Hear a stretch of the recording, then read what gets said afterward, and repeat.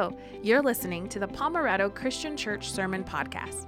Thank you for spending time with us today. If you're a weekly listener, welcome back. If this is your first time, we're so glad you're here and hope you consider subscribing. If you're in your car, on a run, doing things around the house, or working out, and want to connect even further and take next steps with us, visit pomerado.info. Now, enjoy this week's message. Well, good morning, everyone, and Happy New Year. It's good to see those of you who are here with us in person. I want to welcome those of you who are joining us online. And I wonder that as the calendar's already flipped to 2024, and for many of us, maybe for some of you, you had some time off recently for the holidays, or you're able to go on trips or coming back. Maybe for some of you, kids have been home from school. Maybe for some of you, this life has been normal. But I think for us, like maybe you're like me, where all of a sudden this coming week, starting tomorrow, feels like the week where life gets back to kind of normal. You have maybe normal rhythms, even on a holiday week like last week, where everyone has, you get New Year's Day off. I was talking to some people about how Rex Kennemer had mentioned this to me, where when you preach on Sundays, he calls it a garbage man's holiday on a Monday. Now let me explain, because that sounds bad. But the idea is, even when the Monday's off, for some reason, you guys still expect me to be ready by Sunday to preach. And so you lose a day, but you still have to catch up. He's like, that's like a garbage man's holiday, because they have one day off a week, but they still have to circle around and get all the trash in the neighborhood. And so I'm like, okay, so maybe even for this past week, you've had some more time. This past season, you've had some time off. But maybe this coming week for you is like, okay, now there's a normal rhythm, normal work, normal getting up at certain times, no more sleeping in or no more staying up late. And it's this idea where we start to think of the beginning of our year and looking at all the different pulls and tensions that come with the different responsibilities that we have and the different ways that we divide up our time. And so this data is from several years ago, so it may not be completely up to date, but I think it paints the picture well for the fact that we're looking at our schedule in our home. Okay, now we've got Bible study again, we've got this event here, we've got the girls' classes or play practice, or all the different things where there was some margin has now been filled in. And so here is an example of data again a little while ago, but how many hours it is that people spend with different activities. Now, obviously, these aren't the only activities people do, but here are some of the examples. So let's go to this slide here, and you can kind of see that there's different categories. Now, again, this is a little while ago, but the idea that sleep takes up, within a week, approximately 56 hours, if you get 8 hours a night. Work takes up approximately 40 hours, some more, some less. Social media from the data was 15.75 hours, which feels like a lot until you realize it's really easy to just endlessly scroll. And maybe it's not 2 hours in one sitting, but all of a sudden you realize, oh, I've actually been reading things for a while or looking at things for a while. TV, 24.5 hours. So that's several hours a day as well. Everything else, so that includes like taking care of the household, caring for family, looking at all these other responsibilities. People have 26.7 hours, or 75 hours, and then God, it says about 5 hours a week. And so if you want to look at that in percentages, again, just kind of a rough idea, let's go to the next slide here. It means we take about 33% of our day our week with sleep, about a quarter, so a third of sleep, almost a quarter for work. Then we have, 9% for social media. We have 15% for TV. We have 16% for everything else, and then 3% of the hours of our week for God. Now, for some of us, that might even be lower. Maybe for some of us, we come in and we think, okay, we want to start the new year well with attending church service. And if that's you, awesome. We're so glad that you are here this morning, and we're happy to be able to come together and worship and singing songs and diving into God's word and experiencing the warmth of community. And this series we're going to be looking at is called Beyond the 52, looking beyond just the 52 Sundays of a year. And what does it look like to follow Jesus every day of our lives? What does it look like for the church to go beyond just a Sunday morning, but to live out the gospel and the kingdom of God as ambassadors throughout every day of the week? And so we look at this idea, and 3% might be for the amount of time that people spend in a relationship with God, and yet For some of us, and this is just trying to speak truthfully in love, some of us, our main time with the Lord, the main focus that we give to God at any point of the week is the 70 minutes that we have here on a Sunday morning. And there are over 10,000 minutes in a week.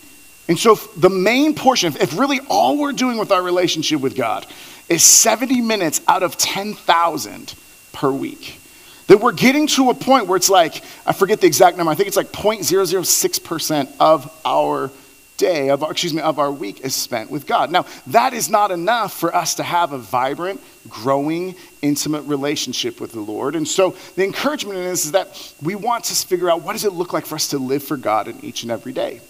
Now, Richard Foster, who wrote Celebration of Discipline, had this quotation a little while ago, and he said this: "The scandal of Christianity in our day is the heresy of a 5% spirituality." In other words, the scandal of Christianity is that we think that our lives, in his numbers, 95% of our life can be devoted to everything else, other things in our life, and then we just give God 5%. And yet, even with our numbers we looked at, I mean, it's really, for some of us, it might be closer to 3%, not even 5%. For some of us, if we only come on Sunday mornings, that's the only interaction with God through prayer, through worship, through his word. If it's only Sunday morning, then it's less than 1%. And so here is kind of our main point for the morning and kind of setting the tone for the series. And it's this idea here that worship is more than performing sacred activities once a week. It's recognizing the sacred in all our activities throughout the week. It's more than just performing. I show up on a Sunday morning, I stand up and I sing, and then I clap, and then I take notes, and then I talk to people and I read God's word for that time. It's not just doing sacred activities one day a week, but it's recognizing how God can use us in all of our activities throughout the week. So, with that in mind, we'll be in Colossians chapter 3, and I would ask you to join me in a word of prayer before we get ready for what God has for us through his word. Heavenly Father, I thank you for each person who's part of our service today, whether live in person, live online, watching or listening later throughout the week. And Lord, I'm grateful for the fact that we can come here together and we can worship you. We can sing songs that glorify you. We can learn from your word. We can experience the warmth of the community. We can be able to be here. But Lord, this cannot be all that we have in our relationship with you. And as we start this year and as we start this series, Lord, may we prioritize not just coming once a week to worship together. But Lord, may we prioritize what it looks like to find ways to worship you each and every day of the week throughout our lives. So Lord, I pray that as we dive into your word, that I would decrease, that you would increase, that you would speak in a personal, powerful, impactful way to each and every one of us. We love you. It's in Jesus' name we pray. Amen. As I mentioned, we're going to be in Colossians chapter 3. We're going to start in verse 15 in a couple moments. And what we're going to do is we're going to start looking at some things that, as Paul is writing to the church in Colossae, that he's saying these are important things for you to be doing when you come together in community. So, verse 15 through 17 says this: "Let the peace of Christ rule in your hearts, since as members of one body you were called to peace, and be thankful. Let the message of Christ dwell among you richly as you teach and admonish one another with all wisdom through psalms, hymns, and songs from the Spirit, singing to God with gratitude in your hearts. And whatever you do, whether in word or deed, do it all in the name of the Lord Jesus, giving thanks to God the Father through him." And so that's not all the activities, but let's take a quick look. We look at sacred activities here, and what are some of the things that we see mentioned in this passage? We see the idea of teaching, that you would come and that you would listen to teaching, that you would receive teaching, as well as we would be teaching one another from God's word. That the idea of admonishing, this like firm telling you the truth, speaking it in love, but saying, hey, this is not right. And exhorting and calling people up to the standard of living the life that God worthy of the calling that we've received when we follow God. The idea of singing to God and singing songs and psalms and spiritual songs, psalms, and hymns of praise. So I've heard this before where psalms, they would be singing the Old Testament psalms. They would have that scripture. Hymns, Warren Wiersbe refers to hymns as songs that we would sing of praise to God. So an example might be How Great Thou Art. The idea that songs that we are singing to God. And then he uses, again, Warren Wiersbe's idea, is that spiritual songs are songs that we sing together about God. So if a hymn is How Great Thou Art, then a spiritual song would be How Great Is Our God. Because we're singing with one another about God as opposed to singing directly to him. But there's still songs that are worshipful. There's still songs that point our focus on him and give him honor and glory and praise. So teaching, admonishing, singing to God, and giving thanks to God. These are things that we would do to some degree or another every single Sunday when we come and meet. We always have time in God's word. We always have time when we are, speaking the truth in love in God's word. Sometimes there's challenging things that we hear or that we read, and we don't hide from those, but we walk into those and encourage and exhort one another. We spur one another on towards good deeds. We have times where we're singing to God. But worship isn't just singing to God. John Mark Comer has this quote, I don't have it on the screen, but the idea that the gargantuan God, creator of the universe, worshiping him cannot be boiled down to a couple hundred people singing a couple songs for 1 hour on one day a week. That worship needs to be the kind of lifestyle where you walk out and you see a sunrise or a sunset and you just say, thank you, Lord. The kind of one where you interact and you have a good cup of coffee or a good meal with a friend and you say, thank you, Lord. The kind of opportunity where you see the kids in your life and you think, man, that is a miracle. Thank you, Lord. The kind of one where you look at people who are further along in their walk with God and they give you wisdom and insight and mentorship, and you say, thank you, Lord. The kind where you look and you look at however much food you have in the pantry or whatever it looks like and you think, you've given me my daily bread. Thank you, Lord. What does it look like for us to give thanks to God all throughout the week?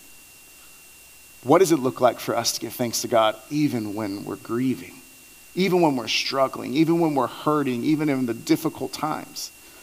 Because it's not something that we just do when things are good or comfortable or easy, that we are called to worship God in any and every season of our lives. So when it comes to these sacred activities, we could say, okay, yeah, this is what, this isn't everything in a church service, but this is when we come to a church service, this is what we do. Or when you have a small group, maybe you sing together in your studies, or maybe you dive into God's word together. I mean, whatever it looks like, we think, okay, these are sacred things. These are godly things. These are things that I do for the Lord. This would be part of my 3% or my 5% when it comes to the amount of time I spend focusing on God each and every week. But Hugh Welchel has a quotation that I think is really important for us to be challenged with. He says this: we have been tricked into thinking that there is a secular, neutral ground in our lives that is neither for nor against God. Nothing could be further from the truth. Here's what he's saying. We have a mindset when we look at a pie chart like that, and we think, okay, there's 5% or 3% of my time. We can run into this mindset. We think, okay, well, there's only certain things that I do that are for God. But all the other things I do, that's me. That's neutral. That doesn't have any impact on my walk with God. And so we think things like folding laundry, and we think that doesn't matter. It's just it's a chore. I hate doing it. Like hypothetically, not speaking from experience, but just like thinking about dishes or watering things, like whatever it is, and it's like I don't. We could look at that as that God has nothing to do with how I interact in those moments. But that's the divide that has come. We have this mindset there is the spiritual sacred things we do on a Sunday morning for 70 minutes. And then the other 10,000 minutes of our week, well, we could do whatever we want with those. Or those aren't impacted by God because that's what work is. And I have my work portion or slice of the pie. I have my sleep portion or slice of the pie. I have my health. I have my caring for people. I have these different slices of pie that I think God doesn't impact any of that. In fact, God, if we're good Christians who are doing godly things, frequently enough, he might even get 5% of my pie. And yet that's nothing further from the truth, that God can meet us and we can honor him in all of those things. That laundry can be sacred. Dishes can be sacred. Watering plants can be sacred. Caring for friends can be sacred. Going to work can be sacred.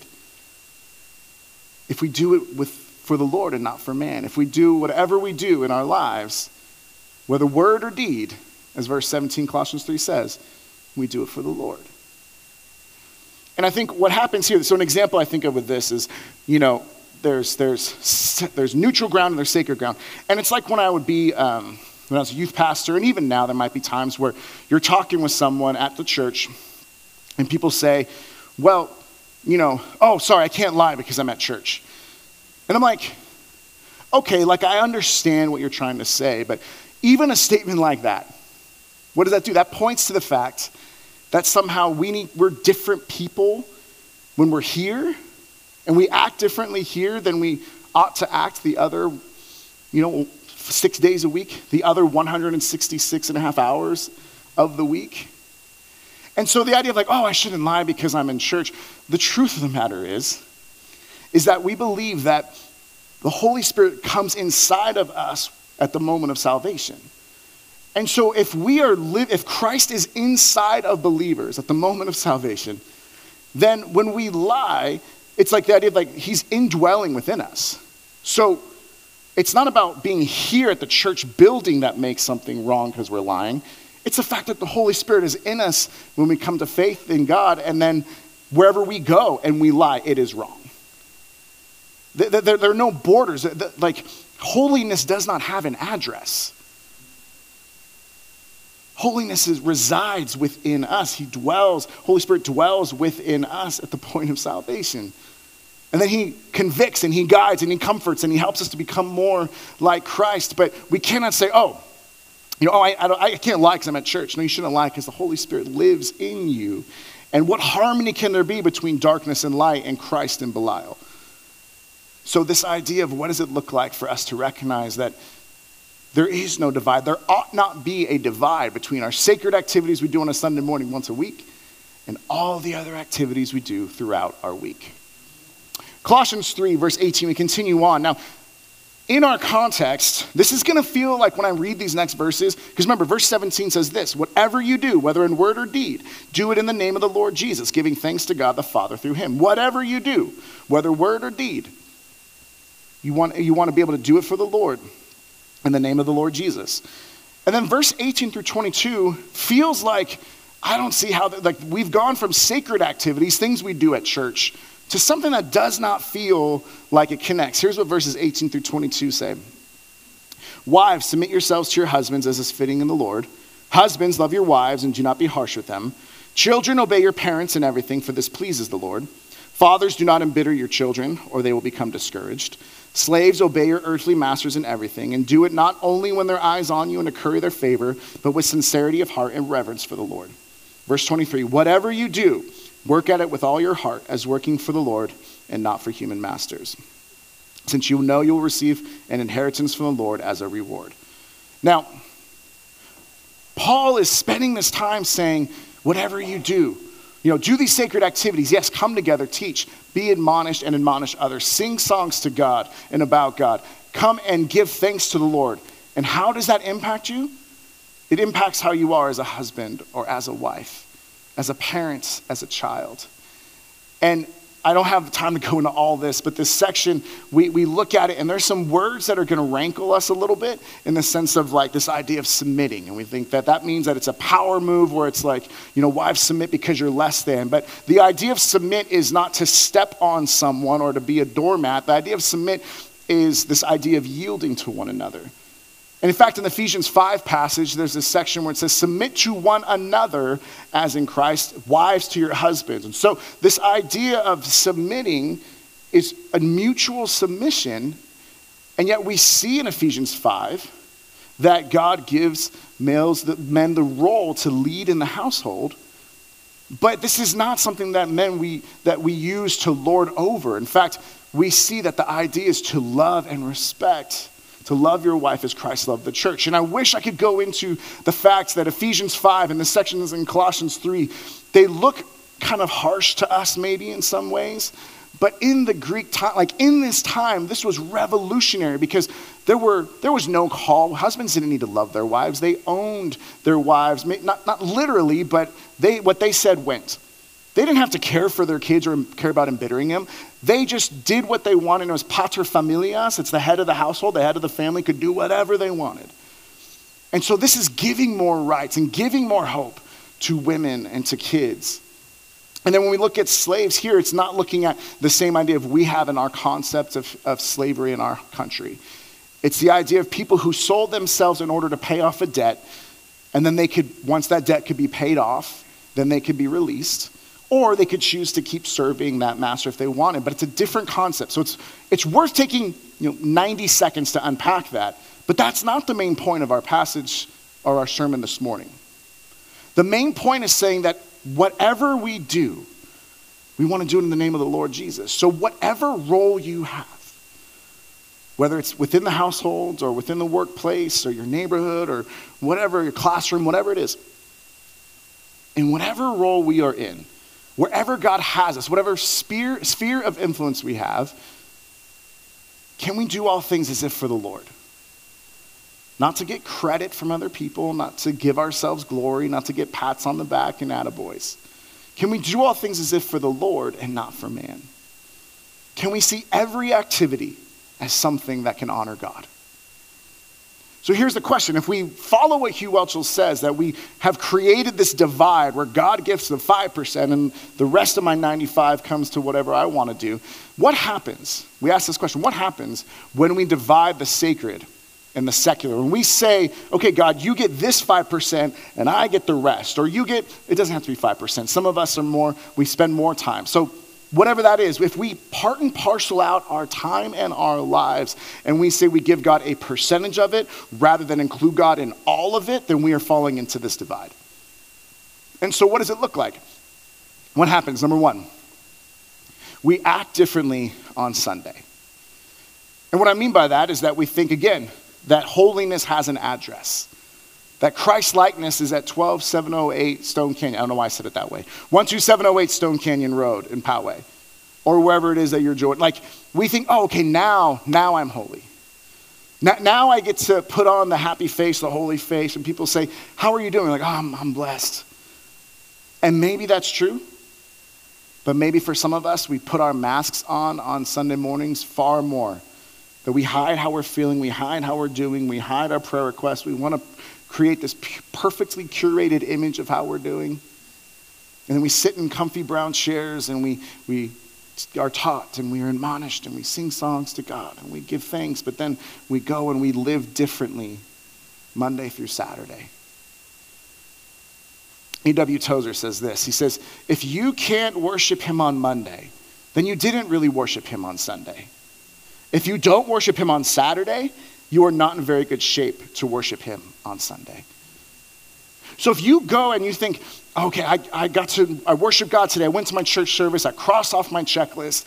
And then tomorrow morning, the second adversity strikes, the bitterness and the anger and the rage rises up. If the second something happens that you struggle with, you lose all semblance of patience and kindness. If love and joy and peace are things you think about Sunday morning and neglect Monday through Saturday, then all of a sudden it's like, well, we didn't really experience what it means to be in a time of worship with God. We didn't really understand that time with God changes us. We often want to change God into our image to make him the way we want him to be, to do the things we want, when we want, how we want them. And yet God, when we worship him, when we see him face to face, when we see examples of this in scripture, it's the people are afraid, the people bow down, the people lay down prostrate in worship, and they're just in awe. And a true interaction with him changes us, not the other way around. So if it doesn't change how we live on Monday, then we didn't really experience God on Sunday. Flip side is if I found out there was a triathlon coming up tomorrow, and I was like, I haven't trained, I haven't done anything, I'm gonna do that though, and it's gonna be awful. But if I just were to go out and do that, would I be in any good shape to be able to fulfill that? Absolutely not. I think I shared this last year about triathlons. I'm like, oh, that would be something I'd like to do at some point. But it's like, I hate running, I don't own a bike, and I can't swim. So I feel like there's a couple obstacles to that goal. And one of our church members last year was like, hey, I'll like, let's train together. And I'm like, I want to do that, and that'd be great. And then I just failed in that. But with that said, I would not be in any shape to be able to run or be a part of a triathlon tomorrow. If we aren't living for God Monday through Saturday, and this is for those of us who are Christ followers. Some of you are still on your journey. You're not sure where you're at. This is a time where I'm really speaking, a lot of what I'm saying today is speaking to those who already have a relationship with Jesus. And we need, all of us, some admonishment to say, if you are not living for God Monday through Saturday, you're not training yourself to worship God on Sunday. Sunday cannot be an island, and holiness cannot have an address. We need to be able to worship God throughout, because otherwise we live differently on Sunday than we do the rest of the week. And some of us, based on, after service what we do, maybe we go home and we watch the games and we're like, we've already forgotten what we have learned. Some of us don't even make it all the way through Sunday. A.W. Tozer has one more quotation, says this. He says, so I've got to tell you that if you do not worship God 7 days a week, you do not worship him on 1 day a week. Oh, friends, that does not feel comfortable. That is a hard saying. But that's part of why we come together, is to speak the truth in love. If we are not worshiping God throughout our lives, and I get, we all stumble. I'm not asking, or we're not perfect. But are our hearts tethered to God? Are our hearts wanting to be more like Christ's likeness? Is the Holy Spirit living in us at the point of salvation saying, become more like Jesus? Or do we only give him the 5%? And then we say, you can't have any rest in me, Lord. How I spend my money, it's not your deal. How I am with my kids, not your deal. How I am with my spouse or my friends or my parents or classmates, that's not for you. I'll give you my Sunday morning and maybe a couple prayers before meals. And that's it. If we do not worship him 7 days a week, we're not worshiping him fully the 1 day a week. Let's continue on. Number 2, what happens when we divide sacred and secular is that we can be seen as hypocrites. Because we're living differently on Sunday than we are Monday through Saturday, so by living separately, there's cracks in our lives. It's like when you're driving and you're driving a car and like a little speck hits your windshield, and all of a sudden you hear it and you're like, oh no. Like, I know in time this is going to eventually fracture my windshield. And this idea of having integrity, it comes from the word integer. This comes from the idea of a whole number. Integrity means that you are whole. There are no cracks in your life. There is no division. There are no ways that you are hypocritical. So we're not perfect. But if we intentionally just say, okay, God gets my 5% on a Sunday morning and that's it, then we could be seen as hypocrites. Here's what Colossians 3:1-8 show us. And I won't go all the way through, but just we'll get the picture here. It says, verse 1, since then you have been raised with Christ. Set your hearts on things above where Christ is, seated at the right hand of God. Set your minds on things above, not on earthly things. Now, we might initially think that, say, okay, set your mind on things that have to do with God, not on the things that have to do with this earth, like laundry and plants and dishes. That's not what it says, though. The contrast isn't between our earthly responsibilities, in which we could still find ways to honor God through it. It's our different sinful actions and attitudes. Verse 3, for you died and your life is now hidden with Christ in God. When Christ, who is your life, appears, then you will appear with him in glory. Verse 5 says, put to death, therefore, whatever belongs to your earthly nature. Sexual immorality, impurity, lust, evil desires, and greed, which is idolatry. Because of these, the wrath of God is coming. Verse 7, you used to walk in these ways in the life you once lived, but now you must also rid yourself of all such things as these: anger, rage, malice, slander, and filthy language from your lips. He's saying, if we say that we've set our things on being more like Christ, if we say we want to worship God, if we say we want to live for God on Sunday morning, and so for 52 Sundays of the year, we're on fire for the Lord. But if we live differently Monday through Saturday, then the people who know us in our families, in our classrooms, in our workplaces, in our neighborhoods, we'll just be like, well, you say one thing, but you do something else. You praise God on Sunday morning, and then you slander his creation and his people Monday through Saturday.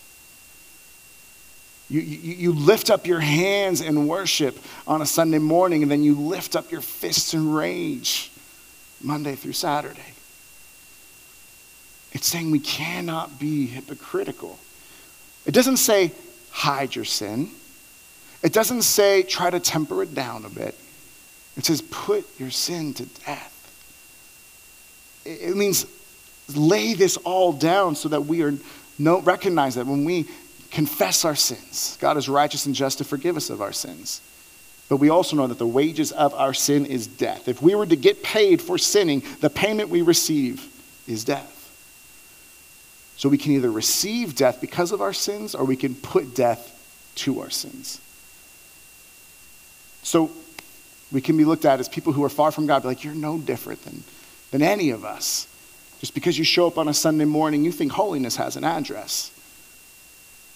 But as Brennan Manning says, the single greatest cause of atheism today is Christians who acknowledge Jesus with their lips and then go and deny him by their lifestyle.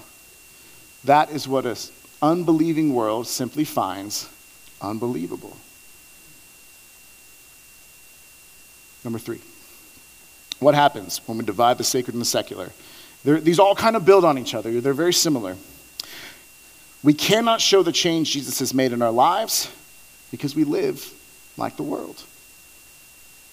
We only give God the 5%. 95% is impacted by everyone and everything around us. We're not going to stand out. We're not going to be a star that's shining like stars in a crooked and depraved generation. We're not going to be a city on a hill. We're going to be a lamp that's hidden under a bushel basket, which doesn't bring light to the house and doesn't bring hope to the world. Colossians 3, verse 9 through 14. So we're kind of going out of order. That, if you notice, Colossians 3:17 was kind of our linchpin. It was kind of our pivot point for the sermon. We read a little after, we're reading a little before, and Colossians 3:17 is where we land in the middle. But here's what verses 9 through 14 say. Do not lie to each other, since you have taken off your old self with its practices and have put on the new self, which is being renewed in knowledge in the image of its creator. Here there is no Gentile or Jew, circumcised or uncircumcised, barbarian, Scythian, slave or free, but Christ is all and is in all. In other words, we are united in the fact that we need Jesus. We are united in the fact that we have to put off our old self and put on the new self. Doesn't mean there aren't roles, doesn't mean there aren't differences anymore. What it means is that all of us are on the same footing. Whereas in the later on in this passage, when it talks about how there were different roles of men would be higher than women, and fathers would be higher than kids, and masters would be higher than slaves, it's saying, no. We are all on the same field. We all need Jesus. We all need to take off the old self. We all need to put on the new self, and we all need to worship God in all things. And so, verse 12, therefore, as God's chosen people, holy and dearly loved, clothe yourselves with compassion, kindness, humility, gentleness, and patience. Bear with each other and forgive one another if any of you has a grievance against someone. Forgive as the Lord forgave you, and over all these virtues put on love, which binds them all together in perfect unity. That we've shared this before. If you go to the beach and you get all sandy, and you're like, I just want to get cleaned up, like there's sand everywhere, and then you go home, you get all clean, and then you put on your sandy clothes from the beach again. You're like, why did I do this? This was pointless. Friends, when we have these sins in our lives and we confess our sins and God forgives us and we can be sanctified through the power of the Holy Spirit to become more like Jesus, and then we just keep putting on our old sins. It's like putting on sandy clothes once you've been cleaned. Put on new clothes, put on fresh clothes, put on clothes we're clothed in humility and kindness, and bind all of that with love. Because if we don't live any different, if our faith is boiled down to 52 Sundays, if our walk with Jesus is boiled down to 52 Sundays and that's it, then we're not going to be able to be a shining star in a crooked and depraved generation. We're going to be hypocritical. We're going to be people that say one thing on Sunday and live another thing Monday through Saturday. We're going to be people that people around us would say, they wouldn't say it this way, but you think that being holy is an address. So what do we do about this? You know, because if we leave the sermon and you're like, I'm pretty sure that I heard, be perfect always, the end. Like, that's overwhelming, right? But what's one step we can take? What is the key to to bridging the divide between the sacred, what we give our 5%, to the secular? How do we not divide our time out and say God gets this and the world gets all of that? We find the clue and the hint in verse 17. We find the clue and the hint in verse 23. I'm not a big hey everyone, let's have New Year's resolutions and let's spell out each one with an acronym of New Year. But there's one thing we can resolve to do. We must resolve to worship God with whatever we do. Whatever we do. Verse 17 and 23 say this. Verse 17 says, whatever you do, whether in word or deed, do it all in the name of the Lord Jesus, giving thanks to God the Father through him. And then verse 23, whatever you do, work at it with all your heart, as working for the Lord and not for human masters. That this section, verse 18 through 22, that seems kind of out of nowhere, talking about the different roles we have, are bookended by whatever you do in word or deed, honor the Lord Jesus, and whatever you do as if for the Lord and not man. So there's cases being built. We need to set our mind on things above. We need to put to death our sins. We need to clothe ourselves in kindness and humility and compassion. We need to bind all of that with love. We need to let the peace of Christ rule in our hearts. We need to be able to, yes, still teach, and yes, still be admonished and admonish one another, and yes, still sing songs to God, and yes, still thank God for things he's done. We do all the sacred, but it's not separated from our normal life. It's not separated from how we live Monday through Saturday. There's a quotation I want to share here from R. Keith Lofton. Said, Paul says in this passage that Christians are to have a view of life such that all aspects of life, even the seemingly mundane, wiring receptacles, repairing motors, delivering newspapers, the parts of life typically regarded as secular, are to be equally done in the name of Christ. That is, they are to be recognized as sacred. Friends, how do you grieve with someone who's hurting in a way that is sacred? How do you do laundry and dishes and discipline your kids in a way that's sacred?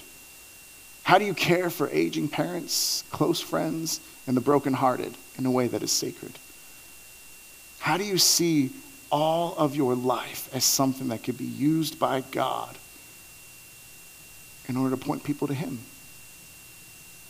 How do we not go into work and say, okay, I'm going to clock in at this time and I'm going to clock out, and that's all I'm going to do and focus on work? What does it look like to allow God work in you at your work? And what is it like to remember that because of the power of the Holy Spirit never clocks out in how he wants to work in and through us? What does it look like for us when it comes to our classes and our grades to be able to think, I just got to get this done and interact with classmates? What does it look like for us to be able to honor God in the way that we study and honor God in the way we come alongside people, to have integrity, to not cheat or cut corners? What does it look like for us to see all aspects of our life as sacred? Jimmy Draper says it this way, a little bit more succinct. Christianity is not a way of doing certain things. It is a certain way of doing all things. It's not that I just teach and admonish and pray and have a Bible study and do these certain sacred things and then live my life differently the rest of the week. It's how does everything I do in this week, how do I honor God in the midst of it? How do I shine his light in the midst of it? How do I do all things with the heart of Christ? How do I look at whatever I do, whatever you do, whatever we do it in the name of the Lord Jesus? So we have this chart that we had earlier that had it all divided up and we had it all mixed up, and then it's, God gets the 5%. What does it look like for us to just see all of our activities? Whatever you do it in the name of the Lord Jesus. Friends, as we close, we want to remember this doesn't have to be the only resolution we make, but wouldn't this be a powerful resolution in our lives. If we choose, like we talked a few minutes ago, that we must resolve to worship God with whatever we do. It changes how we live. It changes how we think. It changes the impact we can have on others. Because our lives aren't segmented. They're not divided. There's not something that needs to be bridged, because all we do, not just Sunday morning, but Monday through Saturday, all of our week, we can fix our eyes on God. We could honor him and worship him in the way that we love, lead, serve, give, share, and bless. Worship. Main point for today. We hit it already, we'll hit it again. Worship is more than performing sacred activities once a week. It's recognizing the sacred in all our activities throughout the week. Heavenly Father, I thank you for each person who's part of our service today, whether they're live in person, live online, watching, or listening later. Lord, I thank you that you are here with us, and that you're here with us not just because holiness has an address. You're not just here at 12708 Stone Canyon Road. You are with us because your Holy Spirit is in us, and that we are able to heed the call to worship you in all we say, think, and do, to worship you in all of our activities, that whatever we do, we would do it in the name of the Lord Jesus. Help us to remember the honor and also the weight of bearing the name of Christ. Honor because we get to share the good news with those around us, but the weight of recognizing we do not want to besmirch your name.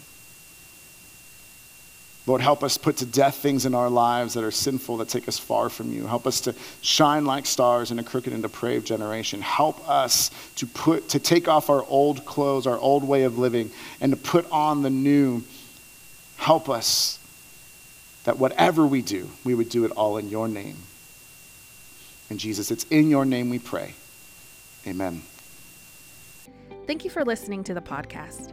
We want to be a church where people are changed by God to change the world. If you want to partner with us in this way, you can start by doing these two things. The first, if you haven't subscribed to this podcast, you can do that by hitting the subscribe button wherever you're listening, so you can stay connected with us and we can broaden our reach. And the second, and this might be the most important thing you do, share this message with someone you know. And as always, remember, you are prayed for, cared for, and loved. See you next time.